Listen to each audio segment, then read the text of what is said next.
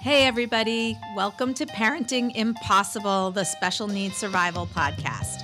I'm your host, Annette Hines, and I'm so happy you're here with us.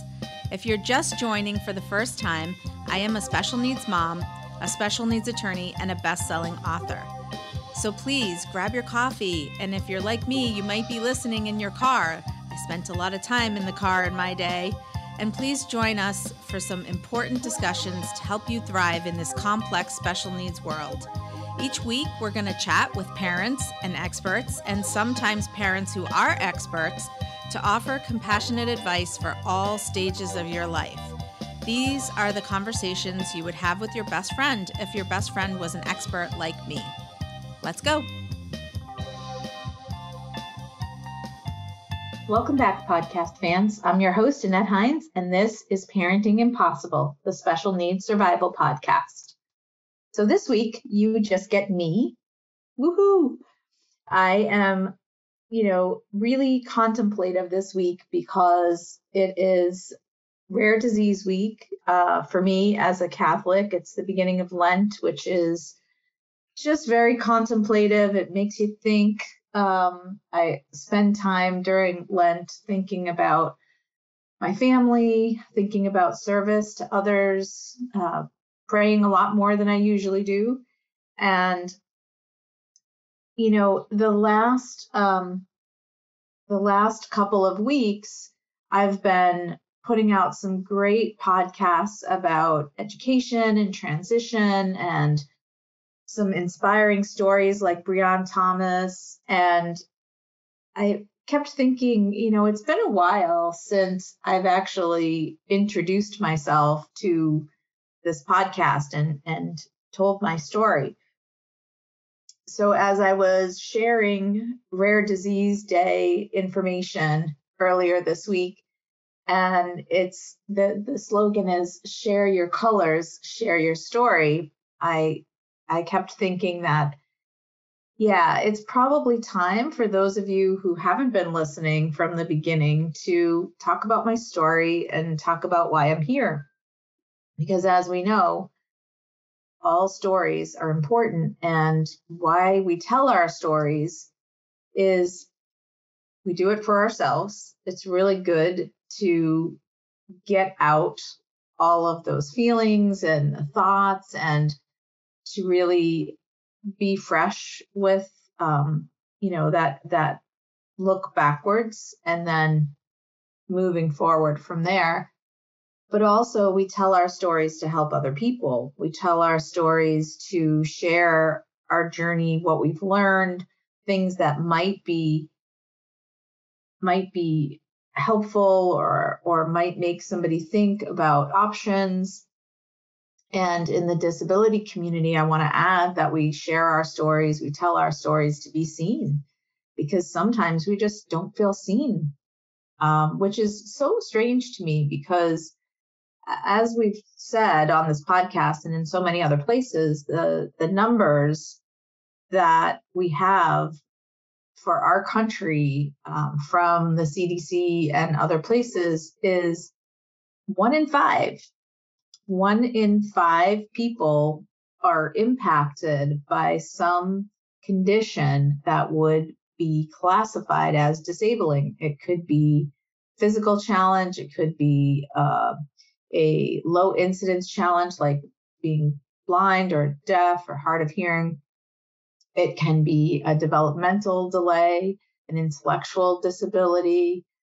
It could be healthcare issues that can be crippling sometimes. And I don't mean literally, I mean figuratively, but also, I guess, literally too.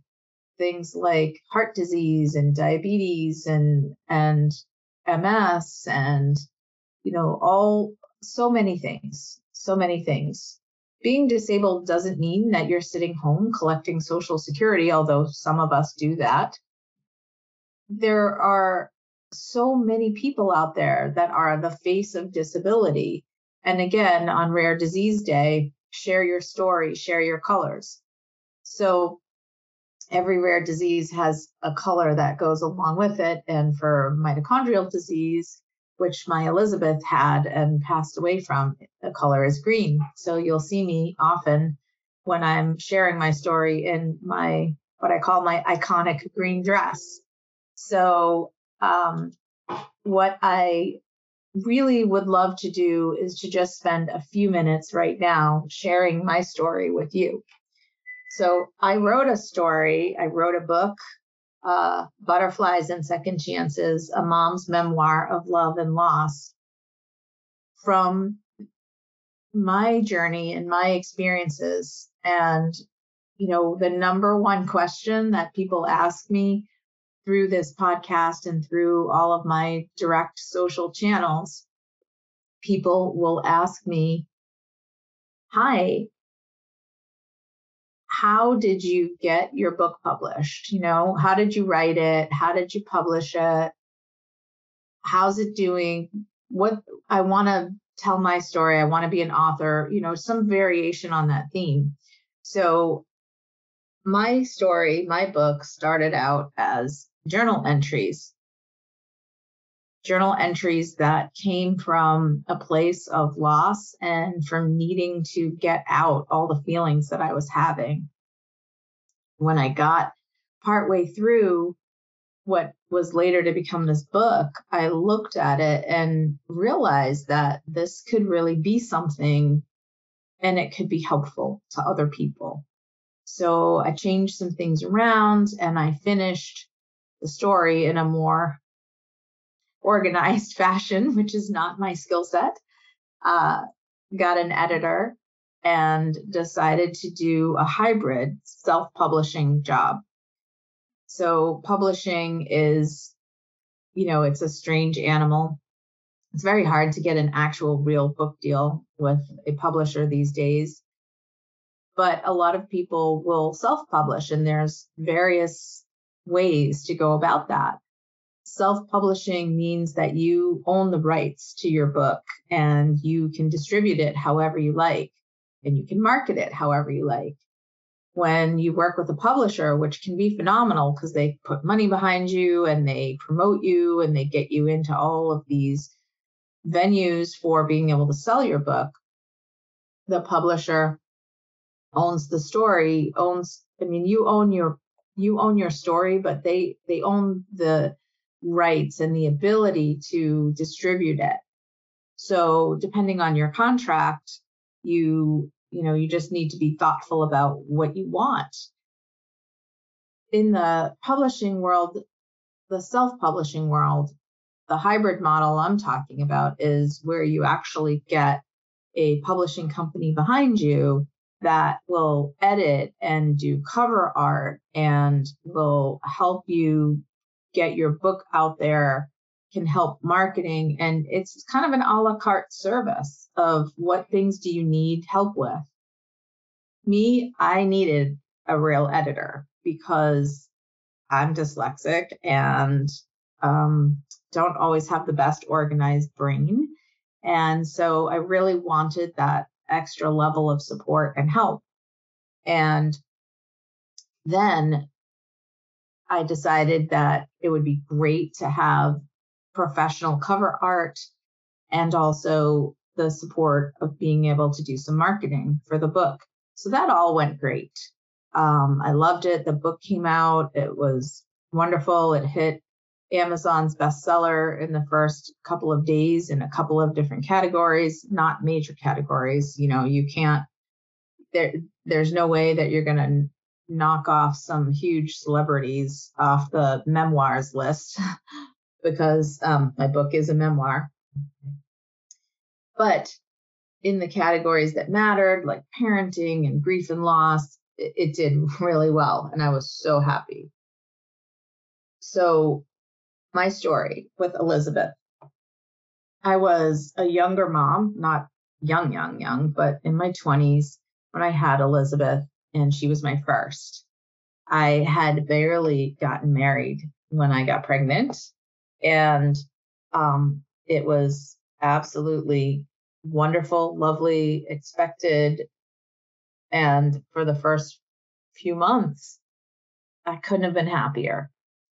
But around 5 months or so, things just started to not be right with her. and they put me on bed rest because she wasn't growing and she was having a lot of difficulty in utero, and the tests were not going well.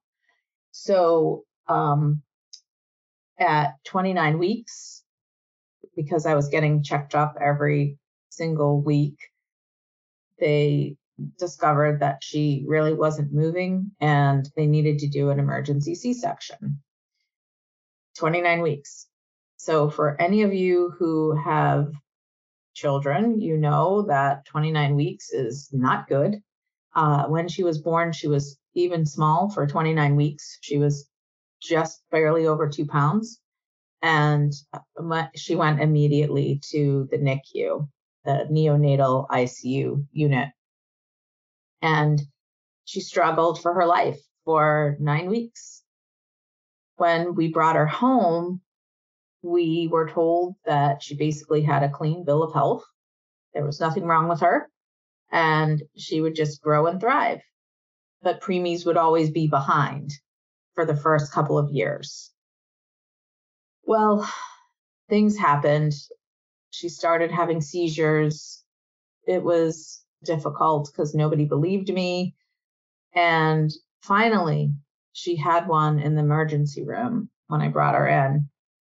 And they were like, oh, wait, what the heck is that? That doesn't look right. And they finally called a neurologist because, originally they were just saying, hey, that's just a young mom. She doesn't know any better. She's just nervous. She doesn't know what she's looking at. And that, was the story and was our struggle for a while until we got to a good spot with doctors and with teams of people. It's something that parents raising kids with disabilities and rare diseases often struggle with. Trying to find that team that actually listens to you and considers you an equal and important member of the team. It's not easy. It's easier now than it was. And there are great programs out there like Operation House Call in our state, and many of you have programs like this in your state, where they actually send medical students out to people's homes to see how they live and to just get a feel for how fantastic and on top of everything parents are, as well as just seeing the kids as kids and not patients. When you can actually meet a kid in their natural environment, home, school, playground, what have you, you get such a feel for things that they can do, that who they are. And it's not the same when you're meeting them in the emergency room or in the hospital. I mean, obviously they're not at their best because they're sick, but also they're afraid, they're traumatized, there's all kinds of bad things going on. And so clearly you're not going to get their best. You're not going to see them smile and play and do their kid things. So I'm such a huge fan of these programs that actually train medical students, and not just medical students who want to go into this field. All medical students have to take a rotation through because they are going to encounter people with disabilities in every specialty that they have. Every doctor is going to have patients with disabilities in their program, in their patient list, in their roster. So fast forward to the first couple of years of Elizabeth's life, she wasn't getting any better. She wasn't improving. We knew she had a preemie brain injury, but we did not know until she was 2.5 years old that she actually had mitochondrial disease. And by that time, we were already unable to feed her through her gut. We were on total parenteral, I hope I said that right, nutrition, TPN, which is a challenge to do at home because you have to do sterile technique. I mean, we basically turned into a nursing home or hospital room, not even a nursing home, a hospital room. And at some points, ICU level care here at home. And I know many of you will know just what I'm talking about. We all become the experts in our kids' needs. And sometimes that makes us experts in other things. I used to joke that I'm not a nurse, but I play one at home. And that's because, we could not get all of the care that we needed. Our insurance wasn't covering nursing care. We ended up having to get our state Medicaid program involved, and they covered some, but they expect so much of parents and caregivers. They expect them to do so much care, and we're not trained for that. It's patently unfair to everybody, and frankly, it doesn't always have the best outcomes. But I'll get off my soapbox about that. So we find out by going down to Georgia, where one of the mito specialists was. I mean, this is a long time ago now, and it wasn't long after they started actually diagnosing mito.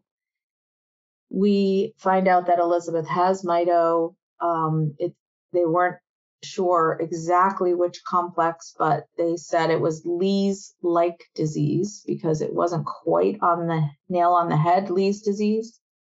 And also she had a few other things going on as well. And if it was fatty acid oxidation disorder, FAOD, as well. So lots going on there. We entered into a research program, but could not actually find out, even until she died, any more than that of what she had.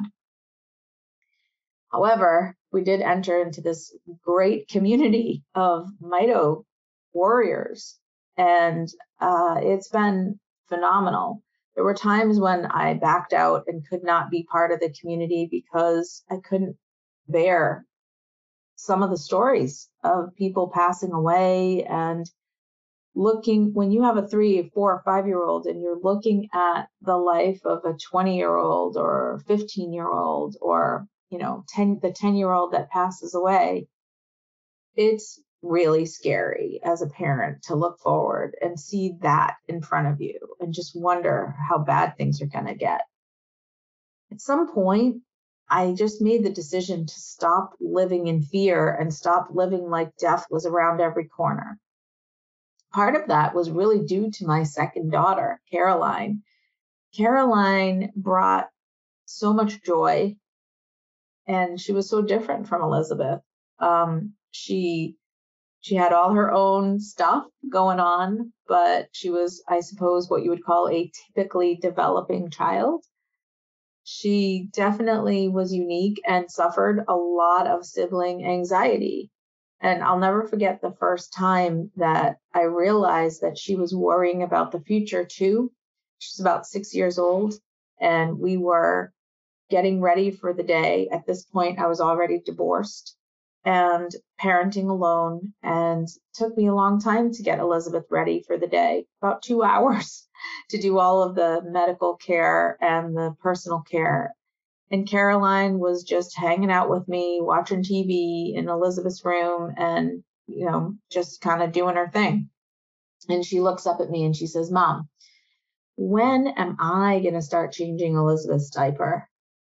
And that just floored me. I totally was choking back tears. I still want to cry thinking about it. I had not realized that she was processing all of this and watching me just, exhausted and doing all of this care every day, and just thinking like, hey, someday I'm going to do that. A 6-year-old, it's a lot to take in as a parent. I kind of choked down my feelings for the moment, as we parents do. And I just told her, don't worry, mommy's got a plan, and you don't have to do anything but be Elizabeth's sister. And I didn't have a plan, but I knew I needed to get one. And from there on, things started to change with us. We started to do trips and get out more and just do typical normal family things. It was hard, but it was important. I also spent time with Caroline separately, and I've talked about sibling stuff on this show a lot. It's really important to me that people do take into consideration what sibling supports they need. And I'm really, really firm on the idea that siblings should opt in to care and not have it thrust upon them. A lot of conversations need to happen.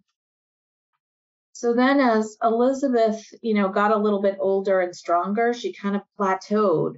And that was great for us. Those were good years. But when she got to be a teenager, her disease took a really bad turn. And she really started to fail. The last 2-3 years of her life were pretty tough. A lot of things were going wrong. She kind of started to withdraw into herself. Eventually, she was seizing a lot. Her seizures were not controlled, and she needed oxygen. And that's what happens with some mito kids. They just, it's a degenerative disease, and things just start to have difficulty. And it was heartbreaking. Just the worst. Eventually, it came down to me needing to make a decision to withdraw care, which I did with my doctor. I had a phenomenal team at this point. It took a while to get there, but man, we really worked great together. And she was just getting pneumonia after pneumonia, and we couldn't stop it. So I made that decision to stop care. And then she died. She died at home, and it was peaceful, but hard.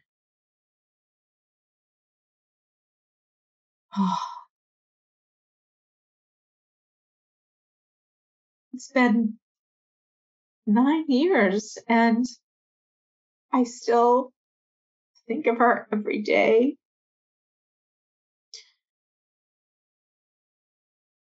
I miss her so much. But the weird thing is, the world goes on, and it's kind of just over.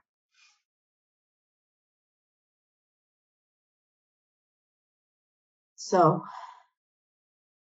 I'm wiping my tears away here.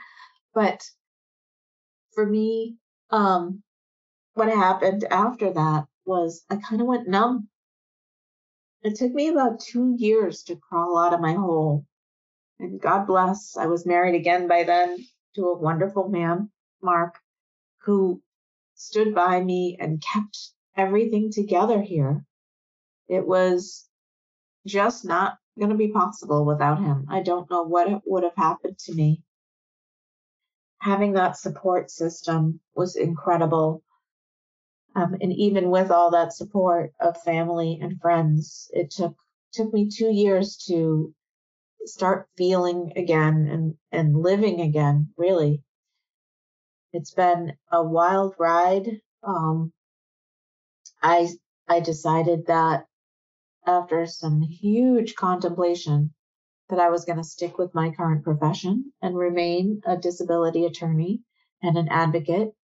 And I was actually going to take my experience and use it to continue to provide the best support and care that I could. But I was going to take it bigger than that. I was on a mission to use Elizabeth as a flag, as a symbol, and as inspiration for me to go bigger and to get to more people. And eventually the book was published, and then my podcast was born, and then Circle of Care started. That's our Facebook group that you are welcome to join. We have people from all over the country. In fact, a few people from international places who are on our circle. And it's got, I think, over 600 people now. We get together every other week live and talk about things that are important to us. And it's an opportunity to share information and support and advice and to just be there for each other. So there's that, and then all of the professional things that I've been doing to keep Elizabeth's memory alive and to use her memory to help support other people. So there's a lot more that I can go into, and I'm going to save that for part 2 of the story about what it was like to try to work and parent these children, and what it was like trying to keep a marriage going. That was something that did not happen for me, but there's so much to talk about when it comes to our family story, and I am going to save that for another day. I really appreciate you all listening to me.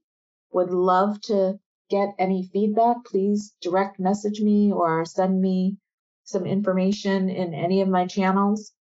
Follow us on social, and if you like what you're hearing with this podcast, please rate and review. It is one of the best ways to get this podcast out to people who need this information and support. I thank all of you so much. Thanks for coming on my journey with me. And I am really so grateful that all of you are here. So hopefully you have a great day, and I will see you in the next meeting. Bye. Hey, everybody. Thanks for tuning in. I just wanted to take a second to say how much I appreciate you taking the time to listen to these podcasts. I'm having a blast doing them, and I hope that you're finding the content to be what you were really hoping. If you are, please take a second to leave a rating and a review. It's so helpful in getting this content out to people who really need to hear it. Thank you so much.